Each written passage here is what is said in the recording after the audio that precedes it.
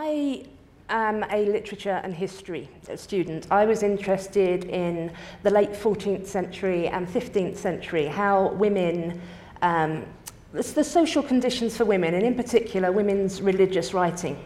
Now, I found it extremely difficult to address this because of the increasing pressure to read women's experiences through a very narrow ideological framework. After I had been penalised for saying sexual selection exists and for saying race is less significant than shared goals, and it was made very clear to me that I could not pass my master's, I could not do a PhD if I were to keep insisting on liberal principles and on biology actually being a reality. So this is what has really driven me. I would like to go back. I would like to study history, literature, sociology, all of these things rigorously without having to read it through an ideological framework. And one of the outcomes of the ideology that has sort of made its way into lots of different fields is the inability for people to be pushed back on, right? Yes. You saw this with Bret Weinstein. Pete, you want to talk about what his experience was? So it's very difficult to convey this to people. Let's see, how old am I? I'm 53, and I graduated from high school in 84 and college in 88, and it was a universe of difference. Let me give you a flavor for what happens on the campus today. Trigger warnings, safe spaces, microaggressions. There are a suite of institutionalized factors that are designed to protect people from ideas. And let's not kid ourselves, that's exactly what this is. These policies have been implemented to protect people from ideas that they would find offensive. Well, the consequence of that, there are many consequences of that. One of the consequences is that people become brittle. So when they hear an idea that they don't like, they can't handle it. They can't take it. They need puppies or rooms to go into with coloring books. Another consequence of that is that they literally never hear the other side of an idea. So, and I'm not saying this as a conservative because I am not a conservative, but I do think that conservative voices need a place in the academy in the same way that every other voice needs a place in the academy. And those voices aren't allowed by institutional design. And one more thing, asking for evidence for any of this stuff. What is your evidence for that? What is your evidence for the fact that microaggressions are going to make people more cognitively resilient, or whatever the claim is? Well, there is no evidence. And not only is there no evidence, there's actually evidence against it. But we have now created the cultural conditions under which asking for evidence for an institutionalized policy in the academy is considered racist. That's the story of Bret Weinstein at Evergreen State College, which maybe you've heard about. That made a lot of news. It was a small, super liberal college in Olympia, Washington. It completely melted down. I mean, you had kids patrolling campus with bats, trying to drag people out of their cars. They took control of the faculty. They took control of the administration in particular. In the video, there was a kid yelling at somebody in a video, very near the end of the video, if you notice that or remember that. That was a student who was caught up in this aggressive riot that took over the campus, yelling at the president of the college, telling him to shut up and that all things are terrible. They made him hold his hands to his sides. And so a friend of ours, Bret Weinstein, was a professor there, and they talked to, this was all embroiled around him, and he was standing up against it more or less with no help. No one will stand alongside anybody who tries to push back against this. Talk about that for a minute. But let me finish. The racist issue was, they said that the campus had become unfixably racist, even though it's one of the least racist campuses in the country. And Bret said, what's your evidence for that? And they said, asking for evidence is racism. If you are willing to even ask the question, well, how do we know that there's racism on this campus? That's evidence of your own racism. That's correct. That's and correct. That comes from the literature as well. That comes from the academic literature that we investigated. And that's the literature that you cited in the papers that you wrote. So can you talk a little bit about, first let's talk about what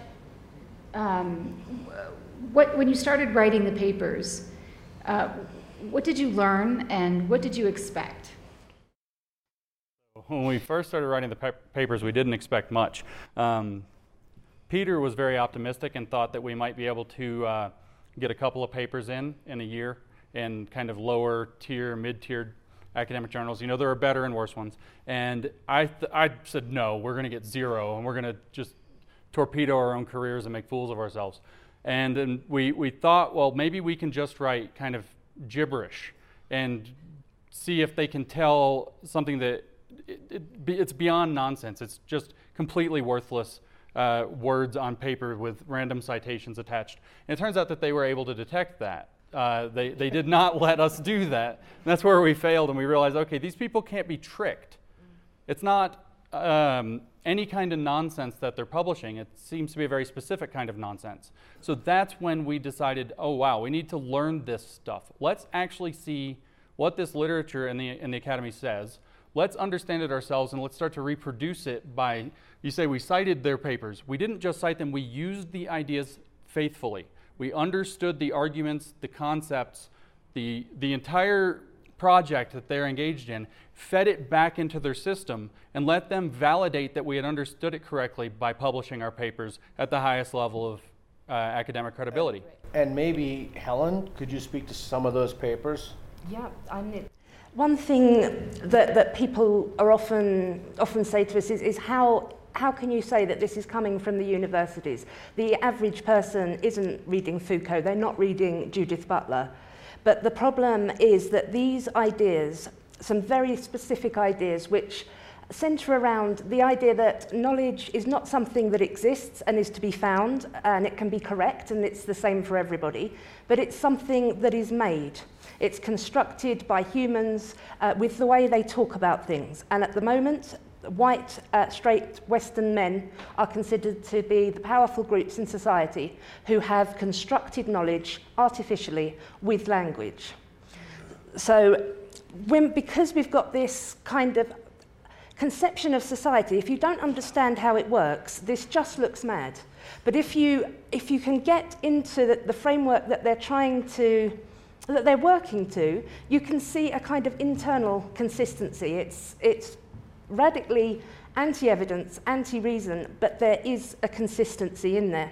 So we see this idea that everybody is born, and then dependent on their race, gender, sexuality, religion, they're plotted into a certain position on this grid of human beings, and they learn to speak in relation to power. So if they're a white man, they will speak with power.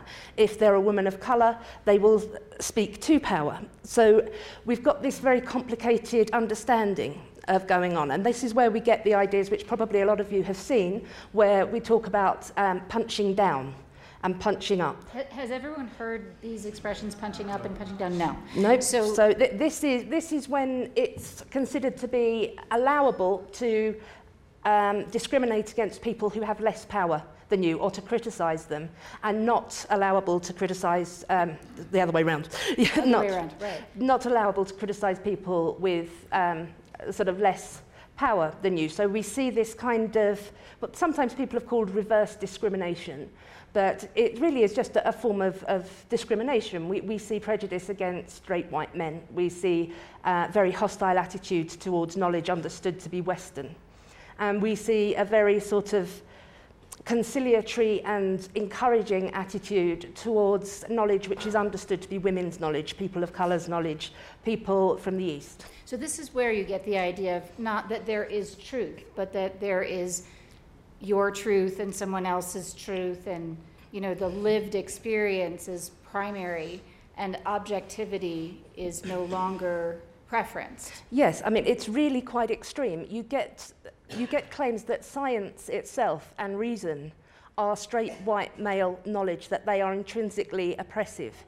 You get the concept of research justice, in which they want to include in research, in knowledge production, they want to include experiences, feelings, religious or cultural traditions, and they want it to be on the same level as truths which have been established provisionally by science. There isn't any need for a reasoned argument, there isn't any need for evidence. And the other thing that you've written about and talked about is the loss of the individual. So can you say just a little bit about that, and then we'll talk more about idea laundering. Yeah, when this has been going on for about 30 years now. So when these disciplines started coming up, so intersectional feminism, post-colonial theory, critical race theory, queer theory, the first thing that they attacked was what was known as liberalism. Now that's on the broadest sense. Doesn't mean left-wing, as often people assume in the US. It just means that sort of broad aim for equality and freedom for everybody. So they argued against this. They argued against the idea that we should see everybody as an individual, regardless of their race, gender, or sexuality, and we should make sure that every individual has the same access to everything that our shared society has to offer. Now, this requires a commitment to understanding people as individuals and understanding us all as humans. There's a universality there. There's a humanism there. So these schools of thought, they immediately attacked this. They said this was essentially a myth, that the individual is really just straight white men putting their values onto everybody else and saying this is how you should be. So they wanted to look at people instead as demographic groups. And they tied knowledge into this. So there's women's knowledge, and there's people of colour's knowledge, and there's trans people's knowledge, and these have been unfairly denigrated and disparaged. So now we need to elevate those. And so these concepts about having different rules for different identities, and that being a person of some marginalization allows one to be a victim of racism, but if you are in the dominant class, you can't be a victim of racism. Yeah. The idea that words are harmful, that words are violent. This is the stuff that has gotten into all kinds of areas outside of the academy and within. That's the idea laundering. So can you talk about what exactly the idea laundering is, how it happens, and what you uncovered? Yeah, so everybody kind of has a sense, I think. I don't know, because of that movie that was quite funny in the 90s, the Office Space movie, maybe everybody doesn't know how money laundering works. But with money laundering, the idea, of course, is that you obtain money in some illegitimate fashion, you put it through some channels so that it comes back to you, and now you have a legitimate paper trail that makes it look clean, and now you can use it. So it's a way of making dirty money look legitimate. Idea laundering is this parallel concept our friend Brett Weinstein gave us to describe what we had uncovered. And idea laundering is where you start with something like opinion or prejudice, and you write down a scholarly-looking paper that looks very authoritative, and then you get it published as scholarship that the academy verifies. It gets used to set educational curricula and gets taught as truth, as fact. Once you take these ideas and prejudices, and then you can push through, get them published as though they're scholarship. People will refer to those as though they are legitimate knowledge. And so how we know that what we uncovered is a process of idea laundering is that we wrote our papers in pretty much the same way. We wrote 20 papers over the course of 10 months. And aside from those joke papers we started with, once we started doing this very seriously, the program was consistent. We started with the conclusion we wanted. For example, that men should be trained like dogs to stop rape culture. Use dog training methods to stop men from participating in rape culture. We started with the conclusion, and we used the existing scholarship faithfully and accurately to build a nonsense argument to get to that conclusion. That's not how you do knowledge, right? You can't do it backwards. You don't start with what you want to be true, then write a bunch of bullcrap, and then send it off. So you would hope that the peer reviewers, the editors of these academic journals, the people who validate, yeah, this was good scholarship, it should be published, we should take this seriously, this is knowledge. And one of our reviewers did call one of our papers an important contribution to knowledge, as a matter of fact. What, that threw me off completely. The paper cracked me up. So when you have this kind of a situation where you can pass that stuff off at the highest level, and it becomes something that people teach, and people can say, there's a study, and we're going to follow what that says. This is true. You have this situation where people don't question it. You have the highest level of rigor saying, this is the fact of the matter. But when you start from your conclusion, there's no trust in that. You could write anything. So, that's what I was saying. We thought that we could that they would catch this, right? that they'd say, wait a minute, these papers don't make sense. They're about awful things. They're crazy. Sometimes the data that we made up for them are literally impossible. And instead, they didn't.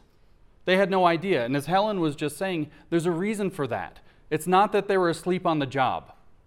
It's the peer review system was working as intended. The process was working as intended, but the people operating that system fully buy into the idea that if you say something bad enough about men, like that they should be trained like dogs, or that you say something bad enough about white men in college, that they should consider it an educational opportunity to be chained to the floor to experience reparations. And that you shouldn't comfort them for this because they have to be left to sit in their own discomfort so they'll learn what privilege really feels like, being on the downside of privilege really feels like. They think these are great ideas, so of course they validate them. They have become lost by having swum in this kind of academic inbreeding pond for maybe, 50, 60 years now. So Can I just quickly add? Yeah. I just want to add to that to say, if you really think about it, my son is off to college this year. If you really, really think about that, a bunch of people have some moral impulse. They get together, they find someone else who's an academician. This person sets up a journal. They have some idea that's some total freaking lunatic nut job idea. They get together, they write this up, they go to their buddy makes a journal, they take these articles, they publish them, they get 7 of these in 7 years, they get tenure, which is a job for life. They then get together in communities with other people who have published in this, and let's make no mistake about it. These are purely ideological ideas coming from a fringe section of the far left. So, we then have individuals based on idea laundering who have created an entire culture in the academy, and whenever they're asked about something, well, how do you know that? They just point to the piece of information. Well, I know that because it's here. Yeah, but that whole thing is made up.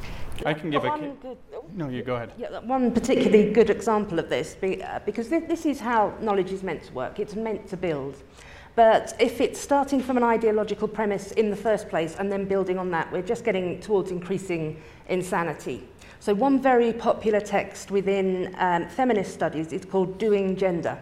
Now, this one starts with the assumption that men and women are psychologically and cognitively exactly the same, and that the reason that different gendered behaviours exist is because society has socialised women into being subordinate and men into being dominant. So this is the thesis of this. Since this paper, there have been at least a dozen which explicitly draw on those same concepts. There's now undoing gender and redoing gender and doing gender in the workplace. And so it looks as though it has begun with this one solid idea and then built upon the knowledge, but it is ideology building on ideology until you end up with some completely bizarre conclusions, such as that heterosexual men are only attracted to women because they've been taught to be. There's, the idea that we are a sexually reproducing species isn't something that can be considered. And to give you an idea, Doing Gender is not some fringe paper. It's been cited over 30,000 times. Over 30,000 times. And it's what Pete was just saying, I just did a case study. I was asked to review a book about critical dietitian studies and critical nutrition studies. And in the book, the authors try to lay out the history of critical nutrition studies and explicitly say, well, we tried to publish this stuff in existing nutrition journals and they wouldn't take it. They said this isn't nutrition. So we made our own journal called Critical Nutrition Studies. It's in the book. And so we made our own journal to validate our own ideas. And now we're 7 years down the road. We're growing. We're now having books published. We're having conferences. It has all the appearances of being legitimate academic stuff that people take very seriously. And yet the whole book, this book, just to give you some idea, is not just a political tract. This is chapter 9 of that book. I was shocked.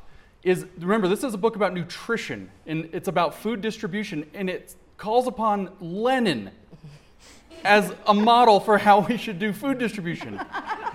I mean, there's few characters in history who you maybe would cite less vigorously than Lenin for a successful nutrition regimen. And just piggybacking on that, which I think is really important, is when you take a step back and when you see what's going on here, we're not the first people to point this out. Charlotta Stern wrote a paper pointing this out. Many people have pointed this out. Nobody knew what to do about it.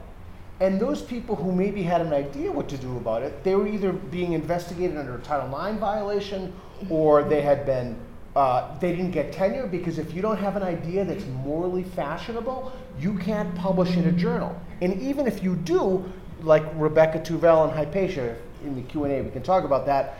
Even if you do, your argument, Bruce Gilley, oddly enough, is a professor at my university from Portland State University, wrote a paper in defense of colonialism. Well, the paper, he just coined of the realm, he played the game, he published the paper, people went crazy, like literally berserk. Death threats to the journal editor. These folks do not play by the rules of engagement, right? So let's one more quick thing, and I know I'm talking about one thing. The problem is that there's no counterweight to this. Nobody is doing anything against this, and it is metastasizing. And we have to do something about this. Let's just briefly talk about where we see these ideas outside of academia. For example, in the New York Times or the Washington Post, for example, in business, for example, in K-12 education. There was an article in the Washington Post that was written by one of the editors of one of these journals that we were investigating that was titled, "Why Can't We Hate Men?" In the Washington Post. That's a national daily newspaper. I get contacted. I mentioned at the beginning this lawyer that reached out to me from something like the Canadian equivalent of the Bar Association. But I get emails, we all get emails from people in college, students, professors who, how do I stop what's going on in college? The law thing I mentioned. We got contacted by the Parliament of the European Union. This stuff's rampant. How do we stop it? I get contacted, so that's big stuff. Google, it's all over the news, the stuff this has been happening with Google. That's important. They control how we access information. But then I get contacted also, or it even makes the news. There's a knitting forum online. People go post their patterns that they knit. I don't know if somebody posted, knitted a MAGA scarf or something, I don't know. But somehow this turned into a political meltdown, and the knitting forum is now completely eaten up with this political thing. An outdoor hiking group. One thing after another. Lawyers calling me saying we're suing a school system that's discriminating. Can you check over what we've done to say, this is why the science doesn't work? This is absolutely everywhere. It's top, it's bottom, it's left, it's right, it's inside, outside. It's affecting your life. It's on TV. It's everywhere, and it's amazing. Just recently, the superintendent of a school district down Valley wrote a piece entitled something like, "It's time for us to examine our privilege," something like that. Yeah, you sent that. And he cited Peggy McIntosh's unpacking the. Can you just talk a little bit about that, Helen? Because this is something probably relevant to people here who have children or grandchildren in that school system. Where does that come from? What was that paper that he's drawing on, and is that good scholarship? Right, that one was, Peggy McIntosh, Unpacking the Invisible Knapsack. So in this one, she has an image of a knapsack in which lots of privileges. I'll tell you, white people have certain privileges and we're not even aware of them. So she lists things that we might not recognize as privilege, such as, white people rarely experience being the only white person in a room. And it can be as vague as this, or it can be more sort of statistical, looking at different balances of different people in different jobs. But it starts with the assumption that simply having white skin is a privilege. So this is a very sort of simplistic, categorical look. It's one thing that is very notable about this type of scholarship is that economic and educational privilege is not really an issue. It's very much about sex, gender, race, sexuality. They're not really looking at the possibility that perhaps a black millionaire could have a more privilege than a white homeless person. So it gets very, very messy like that. And then this idea of Macintoshes has been then problematized further. And they've said, well, if you can't just take off your knapsack and say, I recognize I have privilege. Now you have to accept complicity. All white people are complicit in racism. This is Barbara Applebaum. Because they have been born into this system and they are speaking within it and they are perpetuating it without even knowing that they're doing that. You've probably noticed the really neurotic focus on language at the moment, the really uncharitable readings of anything that could be considered racist or any kind of criticism, well, that's because of race, that's because of gender. And this is coming from this conception that there is always a power imbalance. One of the rules of the, I can't remember which university it was, their anti-racist rules was the question is not did racism take place, it's how did racism manifest in this situation. So we are, as Jim was saying, we're starting with the conclusion and then you have to look at the interaction, and when you've found a way to say that it is racist, then you've got it right. So just two more questions and then we'll open it to the Q&A.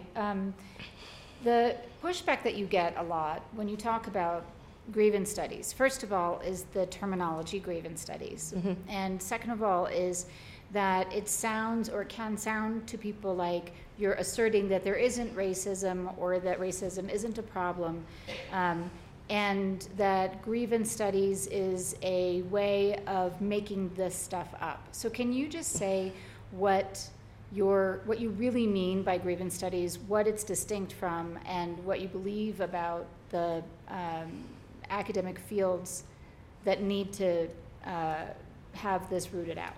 Yeah, I mean, we have been criticised for the idea of grievance studies and that we're saying there are no legitimate grievances, but we have been very clear from the beginning that the kind of scholarship that we're looking for is the kind that assumes a grievance to exist before it begins and then it finds it. So we're looking very much at specific branches of scholarship which come from those postmodern ideas of knowledge and power and language, that they don't want evidence, they don't want reason. There's this sort of focus on language, there's this blurring of categories of things that are generally accepted as true. There's a profound cultural relativism. This is right for you, it's wrong when you do it because of the group you're in. There's no sign of the individual, there's no sign of the universal, it's all about identity. So one of the main reasons that we are criticising this, and for me, particularly in my job, hopefully as a feminist historian, is that I want to be able to look at gender issues, at sexuality issues, at racial issues rigorously and not through one particular ideology which doesn't accept that biological differences exist between men and women, which doesn't allow for a sort of universal knowledge that anybody can access regardless of their identity. So we are the last people who would want to stop rigorous scholarship into social justice issues. But that movement, that scholarship now known as social justice, is really counterproductive to any aims for a just society. And so that leads right into the last question before we go to the Q&A, which is what's next for the three of you? What are you working on and how can everyone here and anyone who wants to help?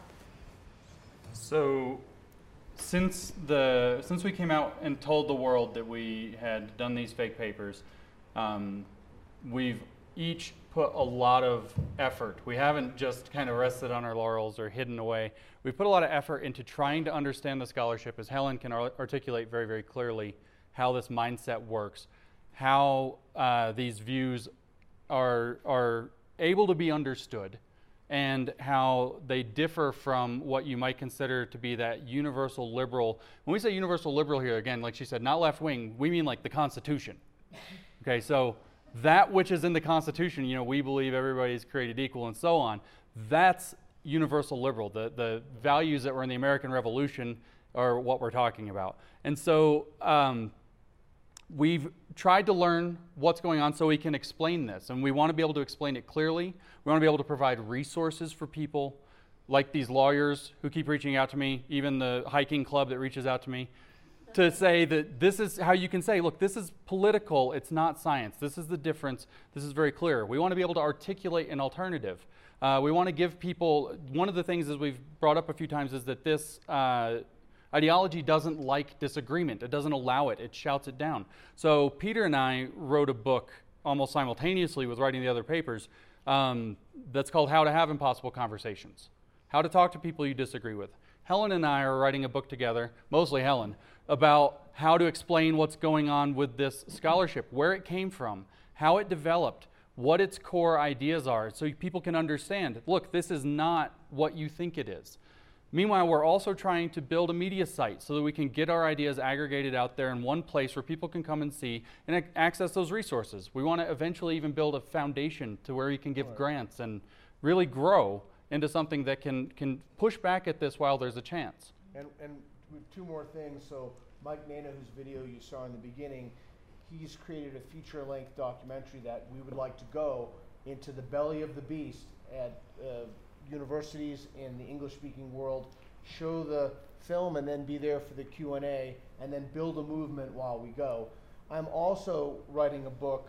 The tentative title is Teaching in an Age of Ignorance. Excuse me. And right now, the dominant orthodoxy in every single teacher education program in the entire English-speaking world is based upon a book called Paulo Freire's Pedagogy of the Oppressed. That has then morphed into an industry of grievance studies where folks are constantly, obsessively looking for sexism and bigotry and racism at the expense of learning, well, what do we do if there's a disruptive student? How do we talk about grades? So it's going to be a counterweight that's accessible to teachers and people teaching, professors in those pre-service teacher education programs to know you have options. You do not have to go along with the party line. There are other things that you can focus upon. Yeah, I mean, one thing that is really essential now is a lot of the reason that we're not seeing enough pushback on these ideas from liberal academics is because there isn't articulated a good alternative. So people don't want to oppose what seems like social justice. It's called social justice. It's called gender equality, racial equality, LGBT equality. People don't want to be seen to be acting against this. What is really important is that we break down how this is working, that we show that it is not liberal, that it is extremely illiberal, and that we can counter it, those of us on the left or the right who believe in equal opportunities and a fair level playing field for everyone and general freedoms to express beliefs, we can point out that this is running against that. Great. Alan, yeah. I may have missed it before when we were trying to fix the sound. What have you individually gone through because you've done this in your institutions? Please let everybody hear that. Let's end with Pete. Let's start with Pete. I think for me, I'm an independent writer. I have nobody can fire me. I work for myself, so I have a certain amount of freedom that academics and universities don't have. For me, there has been just extreme misrepresentations of my views. There has been "this is how fascism works" hashtag attached to my name. I have people making accounts, cloning my family members' accounts in order to abuse me online. But this is, this is abuse. I am not in the same amount of danger as Peter is. I just have to log out quite a lot. I've had very similar. I'm also independent, which gives me the freedom of not having one of these diversity boards over my head. But you weren't independent when you started. No, I was. So I was free from that. I've experienced nearly everything the same as Helen has on social media, but I've, maybe because of my context in the United States, I don't know, I've lost a lot of friends. People who have looked at what we've done, even tried to hear our motivations. No, we want the scholarship to be better to help solve these problems. If racism is a problem, and there's no reason to say that it's not, we should know the most about it, the most accurately, and try to get it right so that we can actually solve the problems that are associated with it. If sexism is a problem, the same thing, and so on. We should get this right. And I try to articulate this to my friends and sometimes my family, and they say things like, I don't think I can share a room with you anymore. I don't think I can come to Thanksgiving if you're going to be there. I'm almost hesitant to give my response because It's just so fantastical. No normal, sane person would believe anything I'm about to say. I have been the target of a persistent harassment and smear campaign. It actually predated this. One of the things that launched it off, are you familiar with James Damore? The Google memo. Is everyone familiar with the Google memo? Not everybody is. Okay. We'll just give Well, a quick. So I've been the subject of people have followed me into restrooms to beat me up. Have they beaten you up? Nobody has beaten me up yet.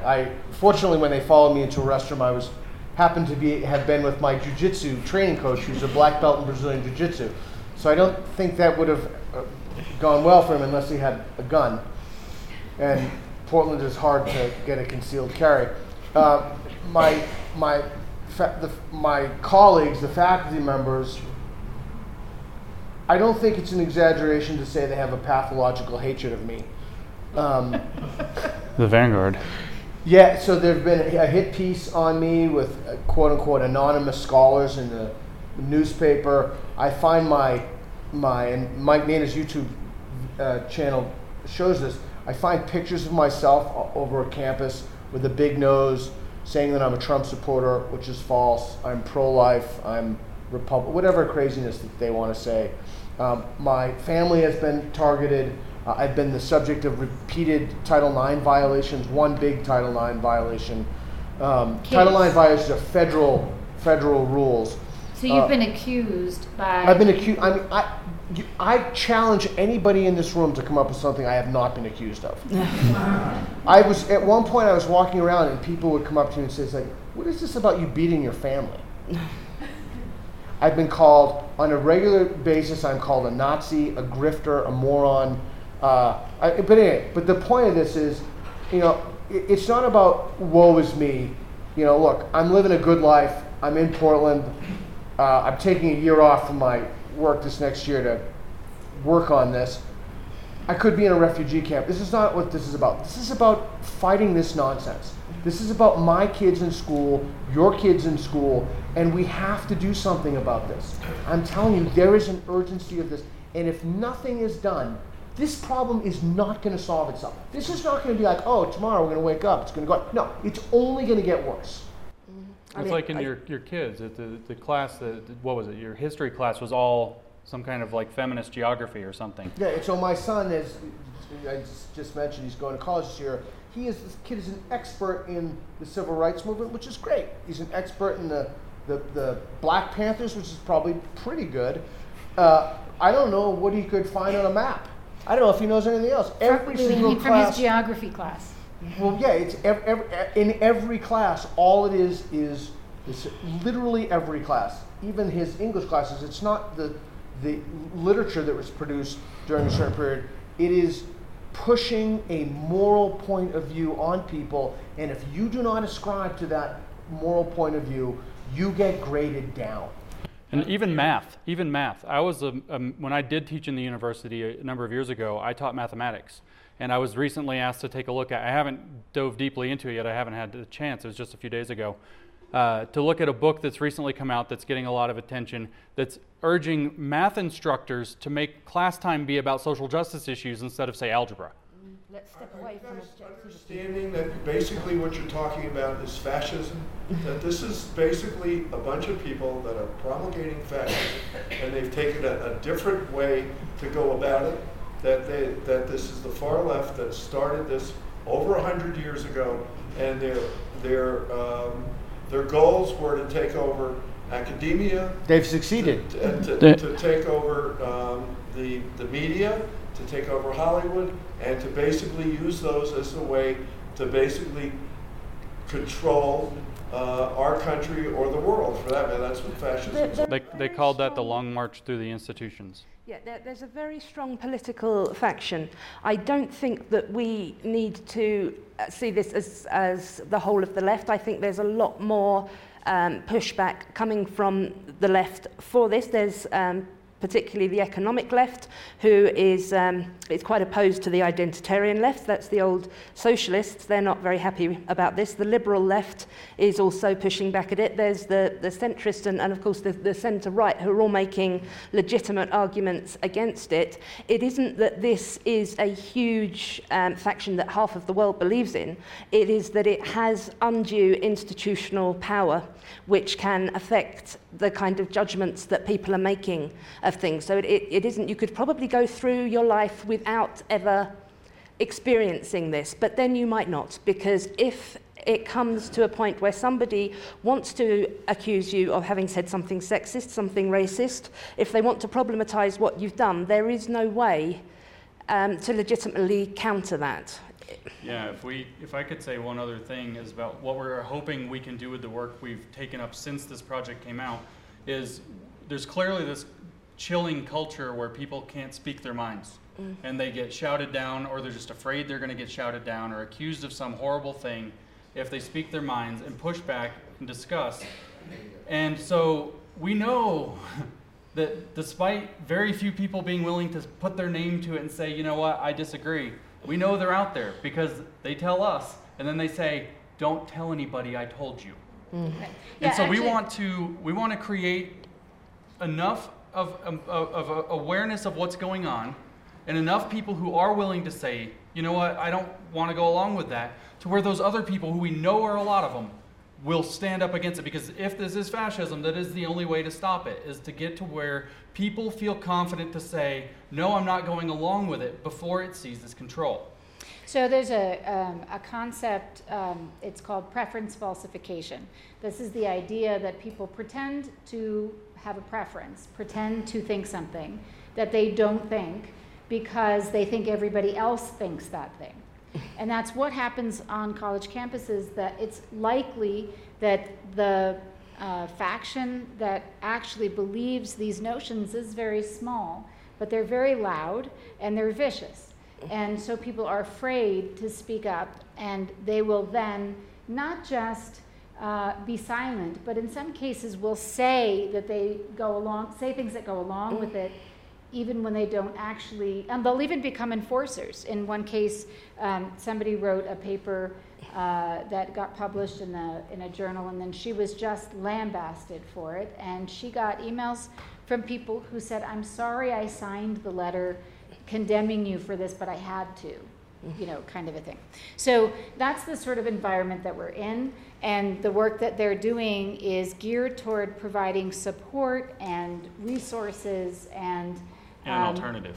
And an alternative, but also knowledge that other people are out there, so that there becomes a tipping point, so that people don't feel like they need to be silent. Alexis, you wanted to ask a question. Are there any institutions that have stood up to this, or is it all individuals? Yeah. I think the University of Chicago did well recently, didn't they? Yeah. I think that there does seem to be a pattern in which the most elite universities are having the biggest problem. So in the UK, where I am, we see the big protests at Oxford and Cambridge, whereas the more sort of what I think you would call community colleges here are much more full of working class people who are trying to achieve a certain knowledge base, and they're less inclined, even though they're more often a higher degree of minority groups, they're less inclined to get theoretical about ideology. They don't have the luxury of being able to kind of waste an education by doing that.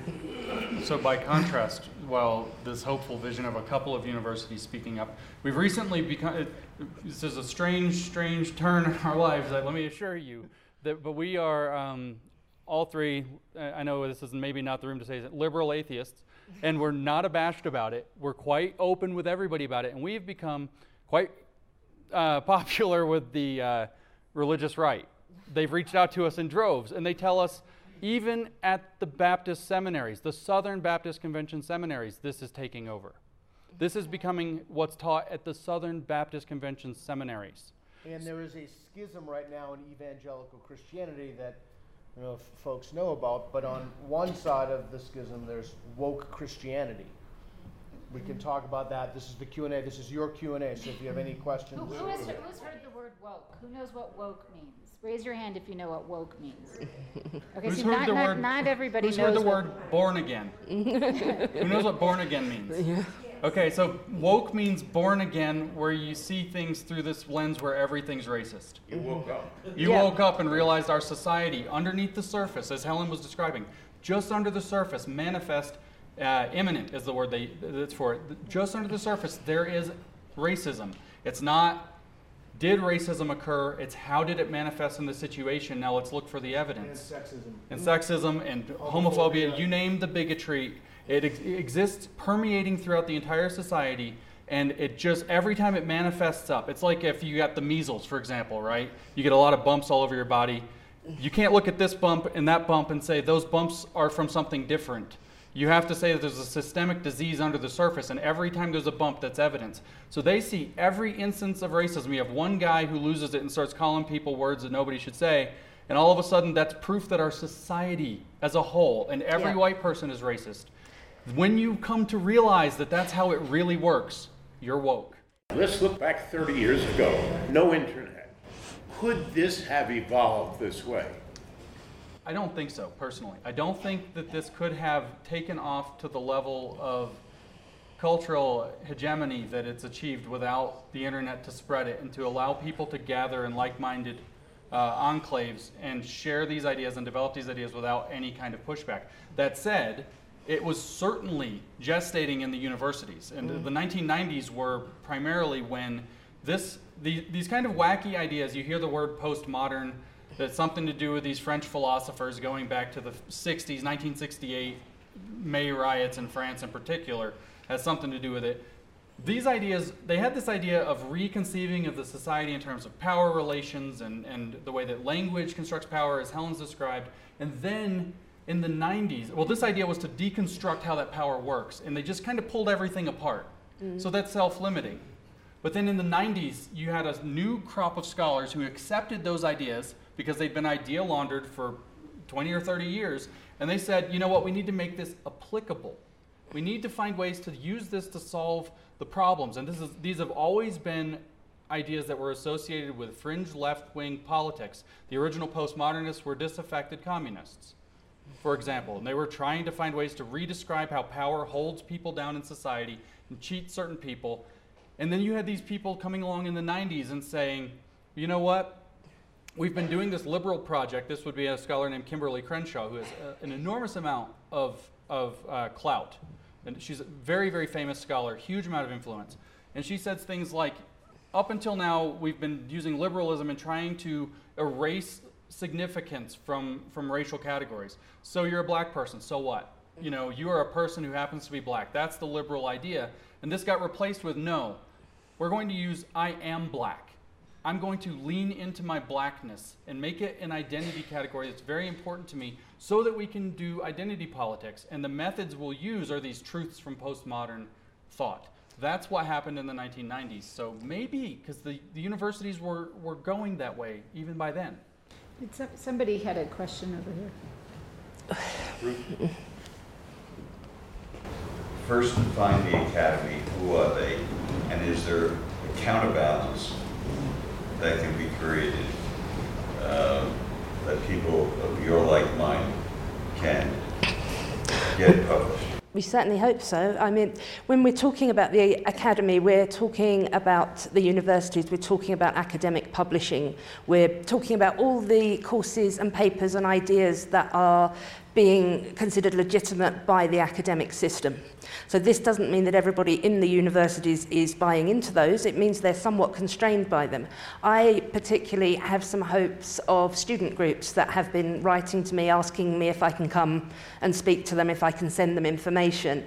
And I think this is where we need to focus a lot of our attention, is on the students now who are saying we're not going along with this. So I'd like to spend some more time in the coming year into thinking about how we can support them.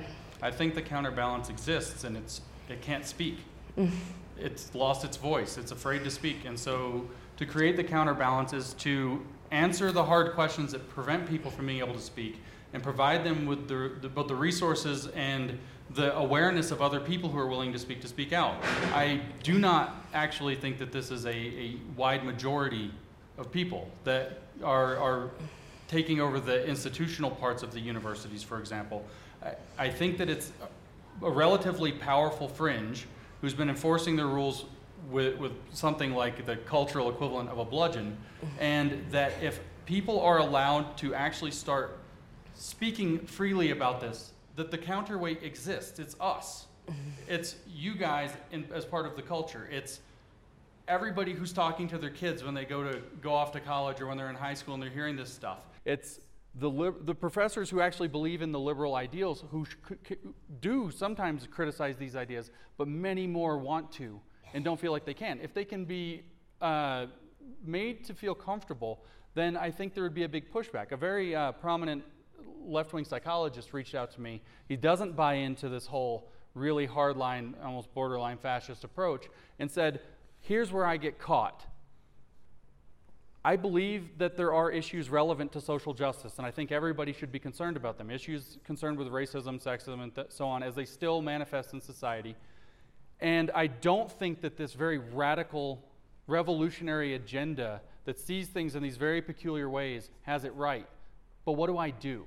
And so if somebody can articulate an alternative, I think there's an army of people on the left, certainly across the entire spectrum of the right, throughout the center, who would be more than ready to start speaking up and to frankly marginalize these fringe ideas that are very radical and that I was going to say that they're kind of positioned against reality, but they reject the idea that we can know anything about reality anyway. So they're against reality, if you will. So part of this is the ideology.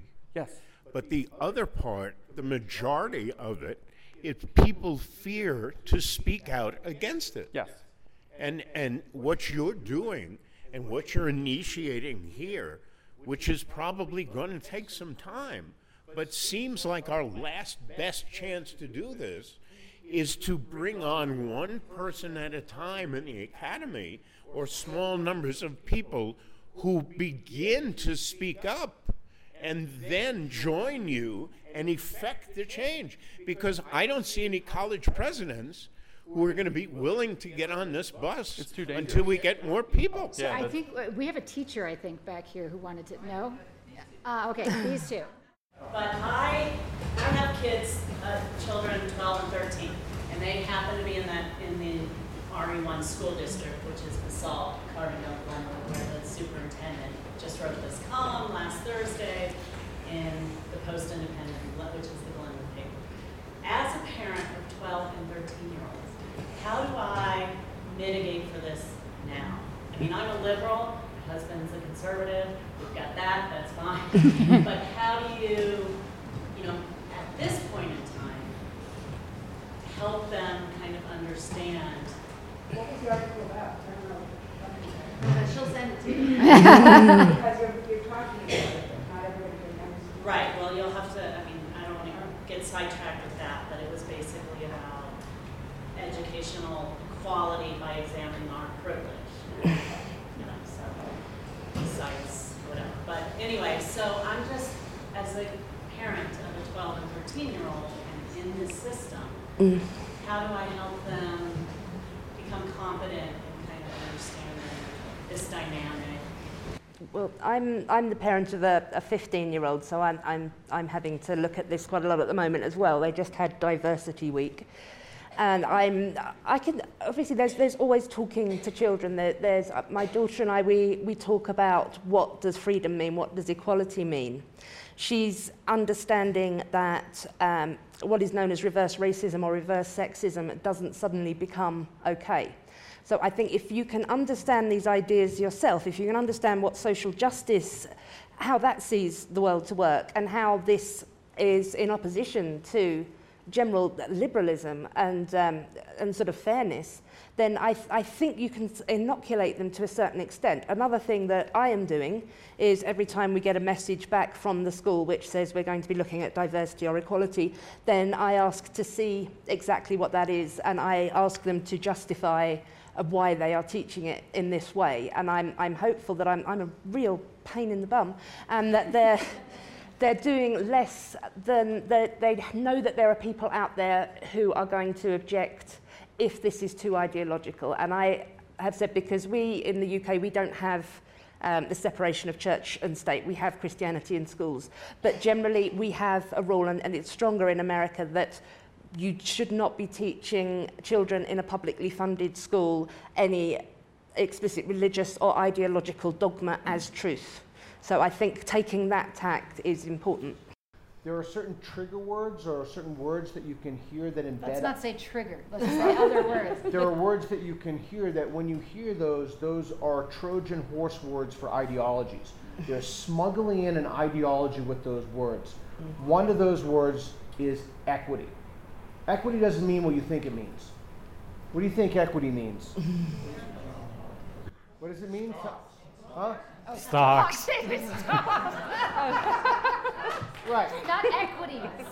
Equity. But that's very good, because that's what one of the strategies is, to either change the meanings of existing words or smuggle in terms. Equity is not equality. Equality is treating everybody equally. Equity is making up for past injustices. And it's adjusting shares so that there is the semblance of equality. Yeah, that's why we were able to get the idea in that Jim mentioned about putting white people, white heterosexual males in particular, on the floor in chains as a form of experiential reparations, and then having the teacher not answer their email. And just as is worth noting, I said to, well, I think it was Jim when I wrote this paper, there's no way they're going to put this paper in. There's no way they're going to accept this. So why don't we soften this? And I think I put in, the first version was something like, oh, we need to be compassionate. They said, no, we do not be compassionate. That would recenter the needs of the privileged if you were compassionate to them. So our ideas weren't crazy enough. Go ahead. No, I was just going to say to Rachel, because your two boys at 12 and 13, they should be able to understand and take in Jonathan Rauch's Kindly Inquisitors. That is a wonderful book, which I think is absolutely perfect for young people who don't really know how the system of liberal science, how liberal secular democracies have worked, and why we should support and defend freedom of speech. It sets it out brilliantly. Yeah. There are lots of hands. Yeah, Ellen, we'd better are you try and be doing concise. Looks like there's somebody in the back. I think we should have Bridget just pick people here now so she can see the... Yes. Okay. Jeremy, stand up. You mentioned 30 Stand up. Stand up so we can hear you. You mentioned 30 years ago. Who is the they who is driving this? And what's the motive? So if we... Why 30 years ago? Well, 30 years ago, a change happened where the original postmodernists, their ideas, they couldn't really be used. So there was a shift 30 years ago, just on the end of the civil rights movements, to try and keep pushing for gender equality, racial equality, and it took on these ideas of power and knowledge and language. So that was a really sort of intellectual change, but what that did was it made it more user-friendly, it made it more accessible to activists and to the general public. They could use these ideas. This has developed over the last 30 years even more, and it's become even simpler and more solid. So a good example of this is Robin DiAngelo's White Fragility. That was a bestseller for over 6 months. It's got very, very clear tenets in it that anybody who doesn't accept that, any white person who doesn't accept that they're racist is just fragile and needs to address this fragility. So this has just continued growing, and it's continued building on itself, getting more and more certain, more and more simple, until now, at least, we do have these statements of absolute certainty, which we can argue with, which we can disagree with. So they are also, to say who are these people, there's no need to rattle off a list of names. I can start doing one if you want.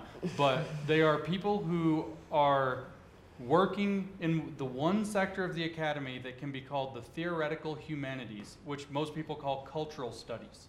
So this would be stuff like post-colonial studies, queer studies, critical race studies, fat studies, disability studies. All these things that in the video at the beginning you saw were studies, studies, studies, studies. This is in broad broadest umbrella terms, it's cultural studies fields, which approach social science issues from a perspective that doesn't use science at all. Right, and the other area is education. And education, so education totally. schools are absolutely rife with this, which then means that the people who then go into K-12 teaching have been taught this kind of pedagogical method. Also, it means the student-facing deans and other administrators, like resident deans, et cetera, they're not really, they don't report to anybody. So they're able to create, if your child goes to college, a resident dean can create an entire culture in the dorm that's based on this non-science. And of course, a lot of... Basically, before kids go to college, we've lost already. No, not, I wouldn't be that pessimistic, but I think they can certainly get exposed to those ideas before then. And of course, another place where a lot of this sort of powerful social justice stuff is coming from is social media. It is the internet. It's where you are quite likely to be publicly shamed if you say something that's considered problematic. Yeah, in fact, kids aren't as naive sometimes as we think they are. Kids kind of know when they're being lied to, so this is one of the big risks. If they know they're being lied to repeatedly about issues about sexism or racism or whatever, that's all the more likely that they're just going to ignore that which matters about those subjects, right? So it's not just that, oh no, there's this ideology crept in and it's going to, change the way people think. There's also the possibility that there's going to be a backlash that comes that's not sensible. That's throwing the baby out with the bathwater, as they say. So maybe we should just take one or two more questions and then let people just talk to you after. Sure. Do any of these journals purport to use scientific methodology and studies to justify their conclusions? Not the ones we're criticising. No, that they are not. They are sceptical of science as a valid methodology. So the study, what you put in them, was not based on any studies. It was just sort of. Well, they are studies, but they're not scientific. So we're sort of picking up on concepts and theoretical truth claims, really. Give an example, like talk about the Mein Kampf one. Well, that was a social work journal. Right. So in the one paper, we took the 12th chapter of Mein Kampf, Hitler's autobiography and political manifesto, and the 12th chapter is where Hitler's saying, this is what our movement, which later became the Nazi Party, should stand for, and this is what it will require of its members, and this is the sacrifices that we want. And so we took the phrase our movement out and replaced it with intersectional feminism, and then we massaged the wording and added in scholarship that said that any kind of approach to feminism that's not sufficiently intersectional and that's not based in being intersectional for exactly the right reasons is absolutely the wrong way to go and needs to be stopped. And there's only one thing, is that we need to not quite unify, but get solidarity across feminism that always points to whoever the most oppressed is and always pick up the oppression of others. Otherwise, you're terrible. And we just followed, Hitler lays out in that chapter a series of something like 13 points, which we condensed to 8, of how this is to be achieved. And it was just Hitler's plan for making the Nazi Party. Boom, boom, boom. You must endure many sacrifices. If people try to criticize you, that means you're doing it right, and you should punch back even harder. I mean, just this stuff that's rooted in the politics of grievance and politics of anger. I want to add one more thing to that. If you have a question, the key issue and the thing, confusion, like when you hear social justice, like, oh, social justice, right? When you hear critical, like, this is not the same critical as in critical thinking. It's too much. We're going to get to a few questions, but if you have some time, why don't you come up and ask about that, because I really think that will help clarify your question. That's one of those Trojan horse words. Yeah. Yes. Generally, though, this is the theoretical humanities, so it's arguments primarily and not rigorous data-driven studies. So let's take a couple more questions. What has happened to disown the validity of the articles that you've written?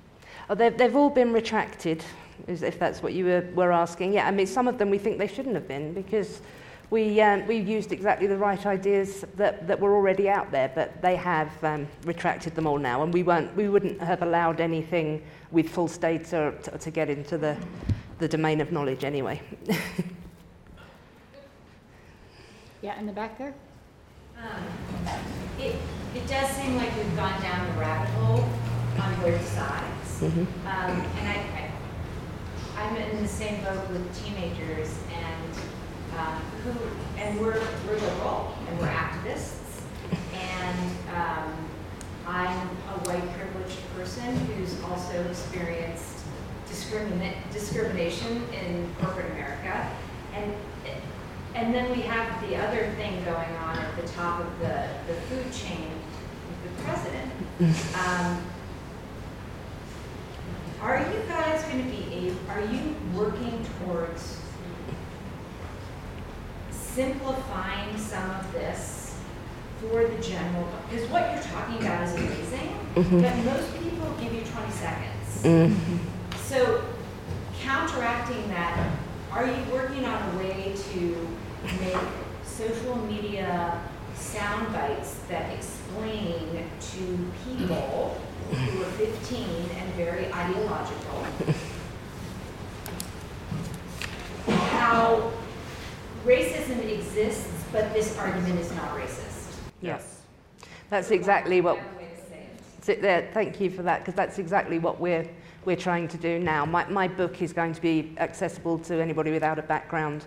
We're also looking at producing sort of educational resources which come at a really beginning level, an intermediate level, and an advanced level, so that people can just grasp the ideas. And then there is Mike Naina. Now, he is our best hope on this, because he is capturing everything in action. He's showing people what's happening, and he's sort of explaining it as he goes along. So this, I think, is probably the best resource of all for young people. So yeah, there will be video, there will be articles, there will be memes, even to that level. Yes. Yeah, and also I'm taking unpaid leave of absence this year, and one of the things I'm going to do besides write that book is I'm going to write turnkey syllabi for professors and instructors, so they know that there's here's the class. You want to teach a class on this? Here are the texts that you can read. Here is the video. So it's just turnkey. Boom, right there, free and available online. And there's some sheets of paper back there with information. Oh, Bridget is raising her hand. She has them there that have some information about how to be a producer or a supporter of the film and the film projects that Mike Naina is doing. And it also has directions to where the dinner is tonight. And just to follow up on that, is this leaking into society? I mean, the whole pronoun thing. Pronouns. Yeah, pronouns are a great example. Pronouns are Oreo cookies just released pronoun cookies. Oh my gosh. And you can't get anything from an academic now without them listing their pronouns in their signature. Actually, that even happens to people. I have people are compelled to name their pronouns for whom it makes them feel vulnerable and uncomfortable. For instance, I have a woman that's spoken to me about this who's a rape victim and does not feel comfortable sharing any kind of information like that in a room full of people, or even people who feel like this is a game that's being played where I have to like identify that I'm participating in this, or I'd rather keep it private, and then they're forced to do it, almost as kind of a signaling thing. So yeah, that's one of the best examples. I want to speak to the pronoun thing very briefly. Andy No said to me, he's a Portland journalist, said to me that when you see someone's pronouns in their email, that's not a question of identification that they want you to know. That's a political statement. That is a way to virtue signal what one's politics is. And the very fact that, as far as I know, virtually all of my colleagues have that on their emails. I don't know, I mean, you just start emailing people randomly and see if they have it. That will show you how deep in the stew is.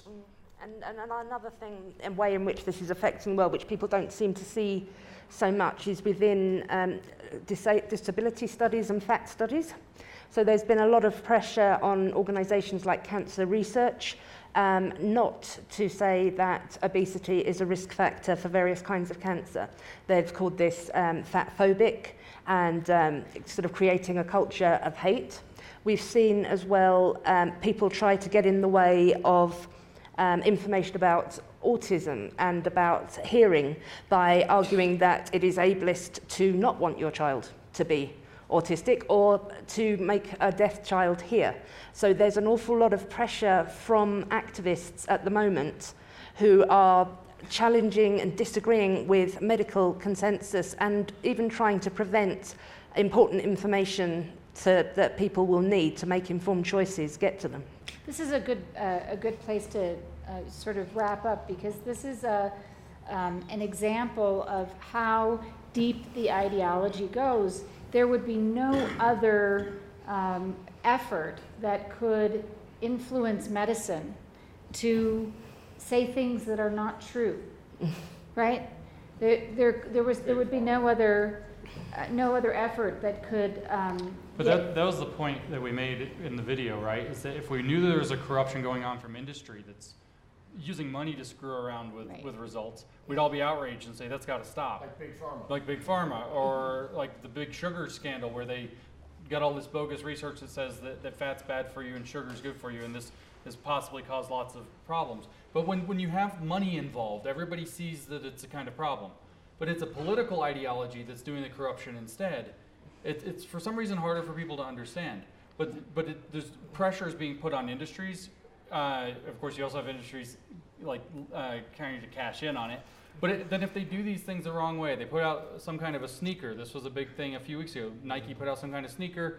It didn't do the thing right. There's a gigantic uproar and outcry about all this. Nike is now a big problem. So this really has become pretty pervasive. And if you spend much time talking to young people, they speak this language almost fluently because they run into it so frequently. So there really is this concern, and as you were speaking to, that there needs to be resources provided at, as Helen said, in basic, intermediate, and more advanced levels to help people understand what's going on and realize the thing that the people that are talking this way are asking for is a lot more than what it seems like they're asking for. They're selling the dream, and somebody's going to service this nightmare, as they say in customer service. That's a very good way to put it. All right, well, let's thank our speakers, and feel free to come on up and talk to them.